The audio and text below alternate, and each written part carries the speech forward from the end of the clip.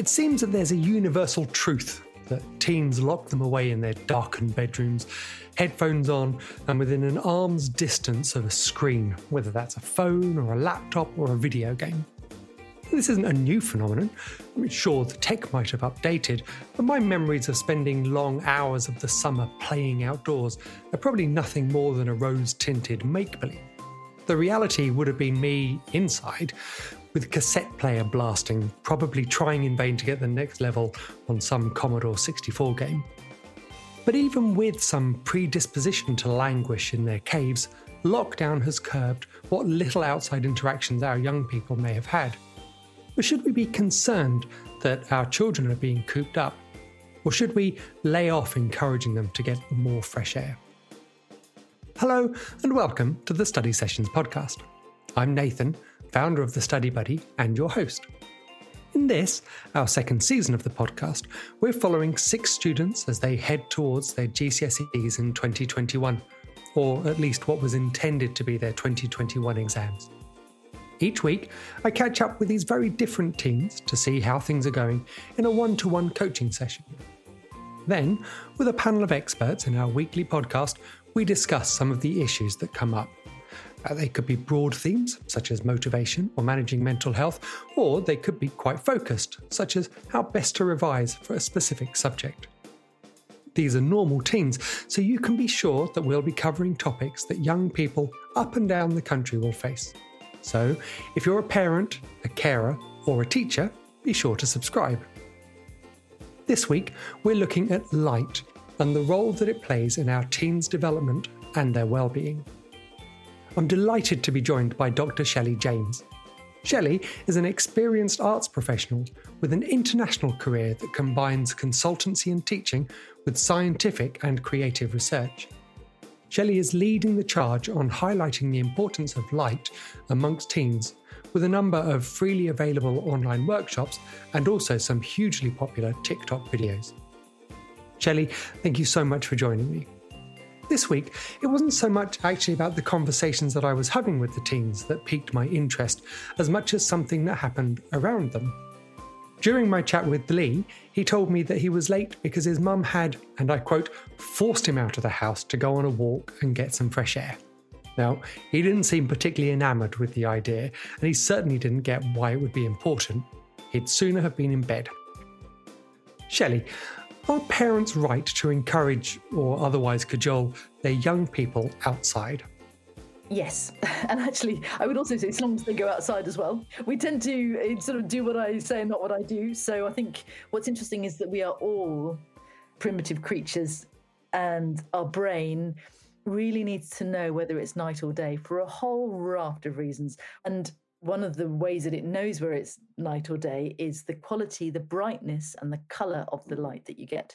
And we know that light inside is about 1,000 times dimmer than the light outside, even on a grey day, let alone on a bright sunny day. So your body clock needs a clear wake-up call so that all this different cascade of processes that happen in your body, like remembering stuff, like restoring muscles, like growth hormones, like rewiring your brain from being a child's brain to being an adult's brain, all of those things need to, in fact, 88% of the genes that are expressed in your body have some kind of a timer which allows them to work one after another in a beautiful, amazing sequence, which is super efficient and super powerful actually when it's working well. But of course, like a conveyor belt, if one bit is kind of trying to go upstream or happening at the wrong time, then everything goes wrong. And we know that it goes wrong because we're not spending enough time setting that clock. We know that there is a massive increase in depression, in obesity, in learning difficulties, in antisocial behavior. I mean, just the list goes on. So yes, the most important thing is that you all get outside.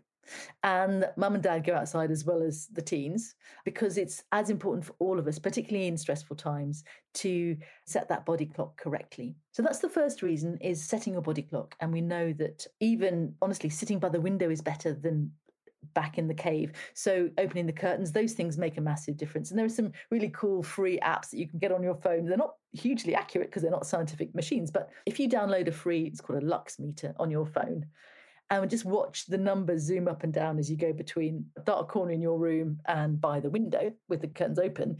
You will see just a massive difference. So you need bright mornings. And we know that the way the visual system is set up, because it was born under the sun, we know that bright sources from above the eye are more what we call biologically active than bright sources at eye level or below.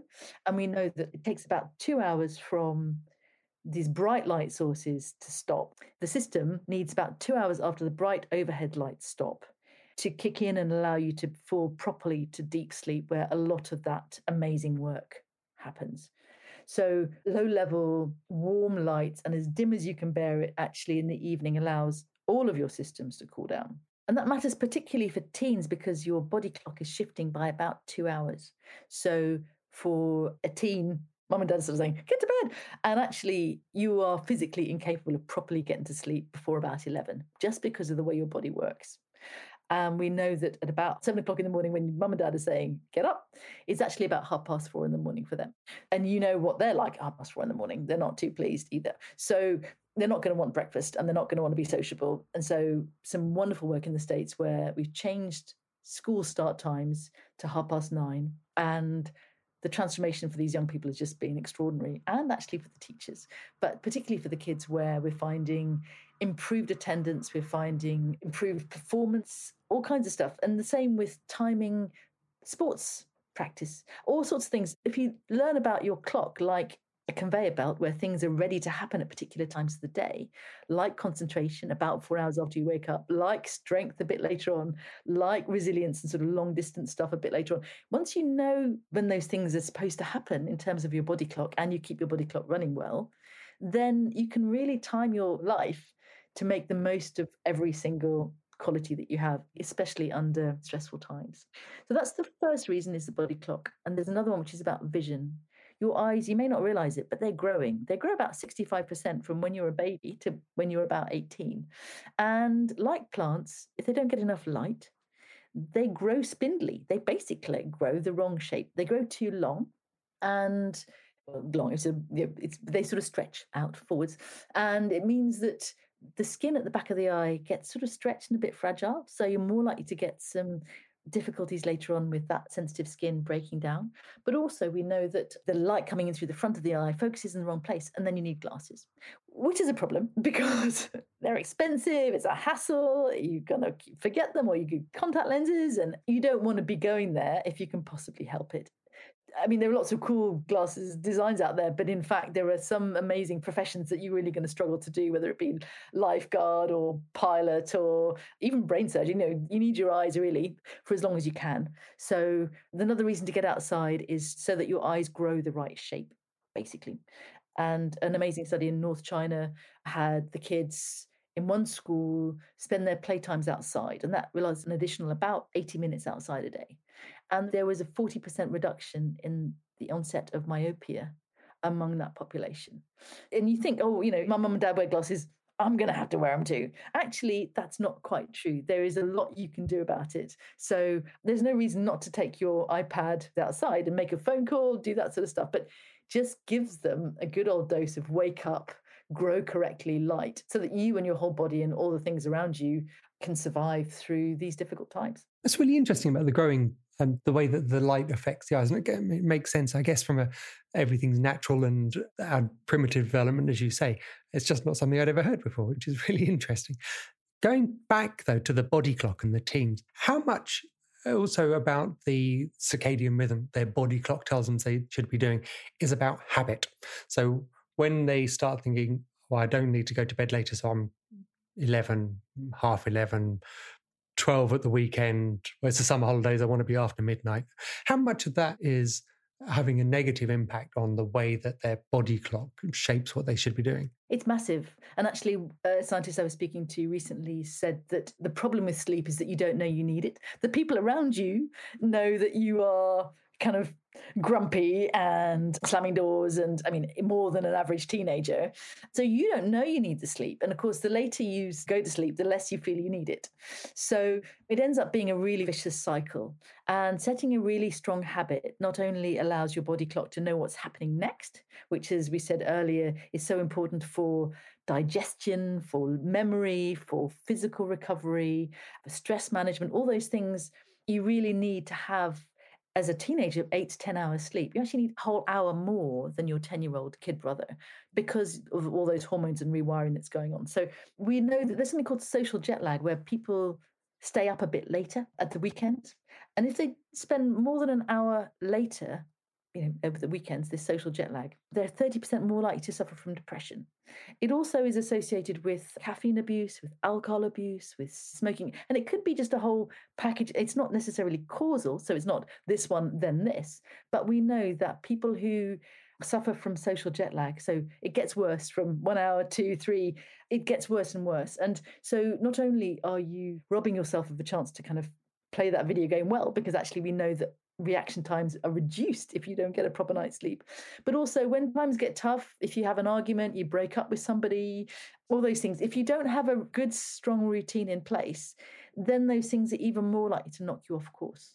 So we know that when they did this study about social jet lag, that people with parents who kept them getting up at about the same time at the weekend, but also made sure that they didn't accumulate such a lack of sleep during the week. We know that some teens are accumulating sort of 15 hours of sleep deprivation during the week. And of course, they're going to try and catch up at the weekend. But it just ends up in a perfect storm of misery for you and for your body clock, which means that all kinds of stuff just never properly happens. I think that's fascinating because actually that's what we do as adults as well. Certainly I do. I know in our house, we'll even talk about being a school night. So, no, can't stay up late and watch this film because it's a school night.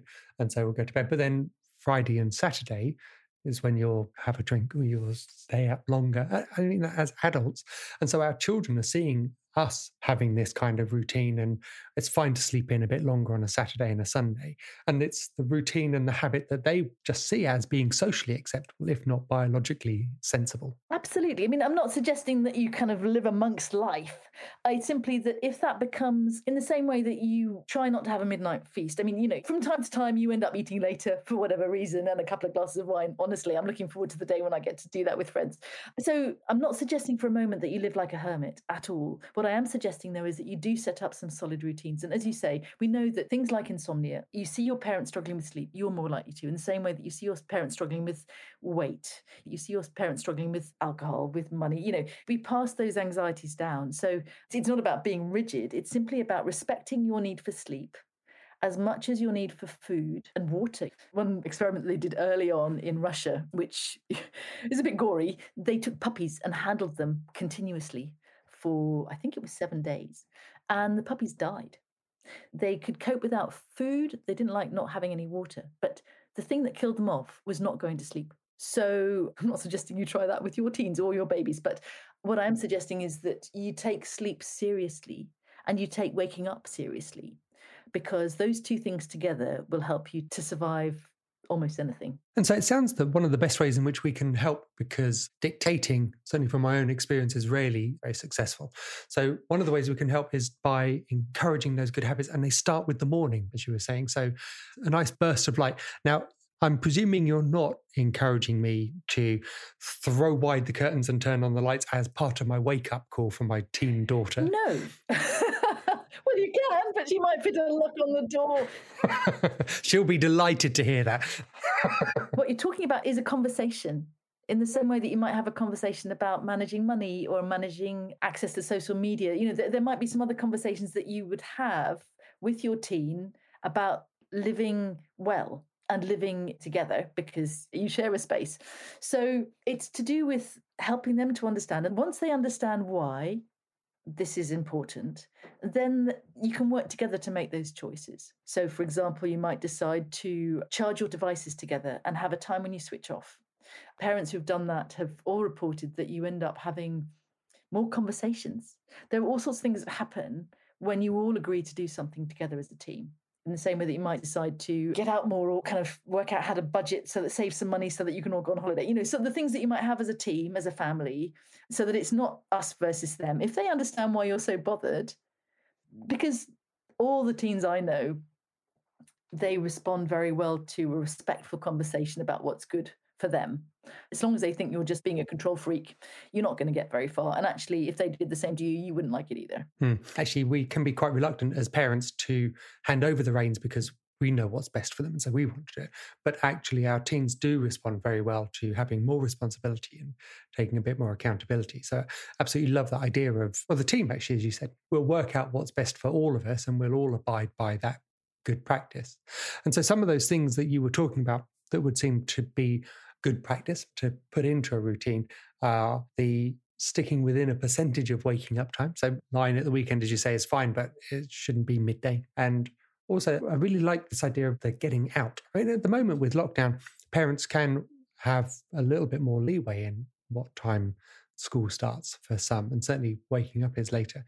But it seemed to be that encouraging children and our young people and ourselves out earlier to really take advantage of all of those, the lumens, how you measure light? Yeah, the light that's coming from the sky. Not only is your body learning because they're changing shape, they get a bit clumsy for a while, and that's because the ends of their bodies aren't where they were. And so when you go outside, your body is having to navigate, a bit of a gravel path or, so you're physically kind of practicing different ways of moving other than sitting in a chair. And your eyes are doing the same. So they're moving around between things that are nearby and things that are far away. And your eyes are like muscles. They're jammed with muscles, actually. So the bits which open up and close for different amounts of light, the bits which direct them together to focus on things which are near and far away. So there's physical response, there's the metabolism of the vitamins that happens in your skin when you get daylight. There is also a sort of sensitivity to the outside, which also puts things in perspective. If you spend your life jammed on an Instagram feed, hoping for a like, we've seen the way the oxygen travels into the brain and shifts your ability to handle stress and negotiate different sorts of situations. So you do breathe more deeply as you walk outside. And we know also there's some beautiful work in Bristol at the Gate Lab where people walking through natural scenes, their breath changes, they walk more quickly, a whole bunch of other hormones kick in, which are sort of happy hormones. So there is a lot to be said for going outside in terms of your mental health, your physical health, your visual health. And we know that before 10 o'clock, between 7 and 10 in the morning are peak times for the serotonin pathway, your kind of mood pathway. So if that's not enough argument, I mean, there are some amazing podcasts out there. This one, perhaps. There's no reason not to each be on your own headphones. It's absolutely fine. There's no reason to kind of make it in some intense family situation. It's simply walk around the block in your own world, if you like. But while you do that, your body will be learning how to move differently, and your brain, your eyes will also be learning about the outside world, which is a great thing to have. And then conversely, at the end of the day, we're looking at reducing that light. So preparing them for bed. Now, of course, the biggest truism, I think, of the modern age is that phones are bad, especially at night, because blue light affects you and you can't go to sleep. How much truth is there actually in that? Should we be concerned about our children being on phones or iPads or what have you, up until the moment the lights turned off and we expect them to go to sleep? Yes, is the short answer. That's for two reasons. One of them is that blue wavelength, which is the kind of Red Bull to the brain, particularly after dark. It gets more sensitive to blue light after dark. So when you close your eyes, actually your pupil opens and light is still getting in there. So light in your room after dark when you're trying to sleep is not a great plan. The other thing that's happening, obviously, when you are online, kind of surfing or whatever, is the stimulus. So one of the other signals that we know, so there's blue light, and the other signal is social interaction. The third one is food. So we know that if you are chatting and, piling on some chips, Haribos or whatever you're eating at that time of night, that's also telling your brain that it needs to be up and out. So those are the two main reasons. One is the blue light and sensitivity to blue light, and the other is social interaction as a kind of a speed up for the brain. So again, you can cut out one of them at least by simply choosing some music, choosing a podcast.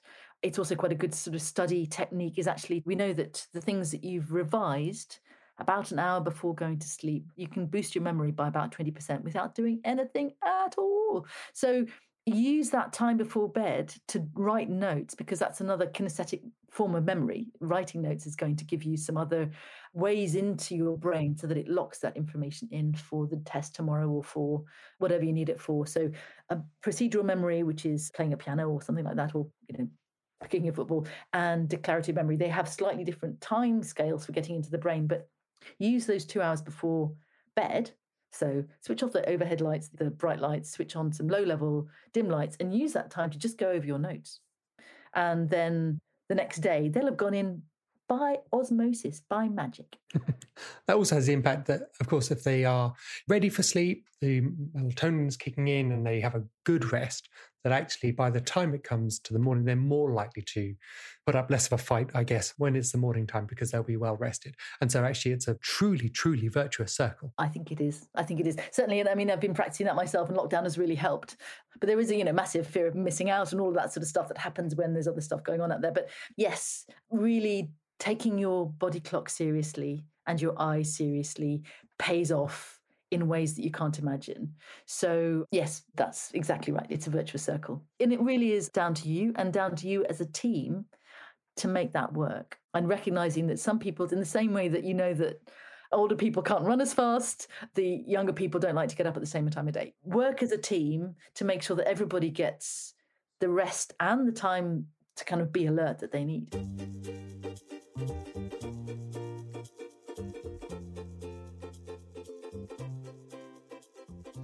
Shelley, thank you so much for joining me today. That was truly illuminating. Sorry, I absolutely couldn't resist. Seriously though, I had no idea that light could have so much of an impact on our health, our physical development, and also our well-being. It's always going to be the case that getting a teen out of bed is a nightmare.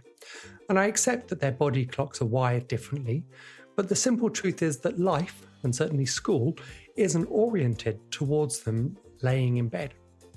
And you could see what a problem it would cause to working parents if suddenly school times didn't fit in.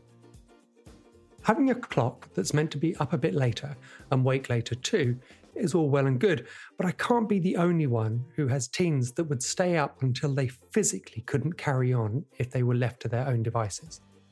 There just isn't enough hours in the day for them to consume all of that social media that plays out on their phone. And the fear of missing out is real.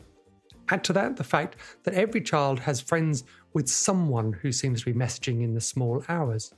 And this is then so much more about their reputation and their standing as it is about anything else. Also, of course, staying up later is, and always has been, somehow completely synonymous with being a grown-up. The problem, as Shelley says, is that often you don't realise how much sleep you need or how tired you are. And teens need a lot. And they need it for their brains to develop. They need it so that it can sift through all of the things that have happened during the day. And importantly, when revising, to really cement those memory bonds of what it is that they've been studying. And of course, it's important for their well-being. If you're not well rested, then anything can become increasingly difficult to handle. Small obstacles and hiccups become true mountains. And that's also true for us adults, as it is for our young people. And the answer seems so easy, doesn't it? Just a good routine. Get up, get plenty of sunlight. And while this could happily form part of a side-by-side chat that we heard from Aisha last week, it doesn't have to be about that, as Shelley has said. Let them stay plugged into their phone, take it outside or even near a window. All of this is an improvement to them being in their teen caves, where the backlit glow from a smartphone just isn't going to cut it. Nighttime was also an issue in our house. I'm just not tired. But there are things here that we should also think about. Reducing the lighting in approach to bedtime, perhaps as a table lamp rather than the overhead lights, could all help. And the biggest win, but I accept the hardest to achieve, is putting the phone down well before it's time for sleep. As we heard from Shelley and also Dr. Faith Orchard when we discussed sleep back in Season 1, Episode 7, the phone isn't just about that blue light, it's a stimulation that's the biggest sleep inhibitor. We don't have phones in our bedroom in our house, certainly after lights out, but I must admit I'm not sure I'm prepared to take the fight to Em about not having her phone before bed either. it certainly seems like it's one of those things that would have been easier not to start than now to try to stop. I was also really interested in that idea of social jet lag, the fact that teens shouldn't vary their routine too much, just an hour here or there. I understand it, and I believe it, but that's just not what I'm used to. There's almost some kind of human right about having a lie-in at the weekend, certainly in our house, and that's as much about me as it is about the children. And while I don't relish the idea of setting an alarm on a Saturday or a Sunday, I am going to give it a good go, and I'm going to follow Shelley's advice and start the day with a good dose of natural light. And as much as I'd like it to be out in the glorious sunshine, I accept it's much more likely to be sat by a window looking out on the Somerset greyness. But this is all about leading by example. It's living the good habits that we hear our teens should be adopting. And who knows, next weekend I might even have company in the form of my teenage daughter. Thank you for listening. I hope that you found this episode every bit as interesting as I have. If you did, would you mind taking a moment to leave a 5-star rating and perhaps a review? It really does help us to reach other parents and spread the word on how they can support their own young people.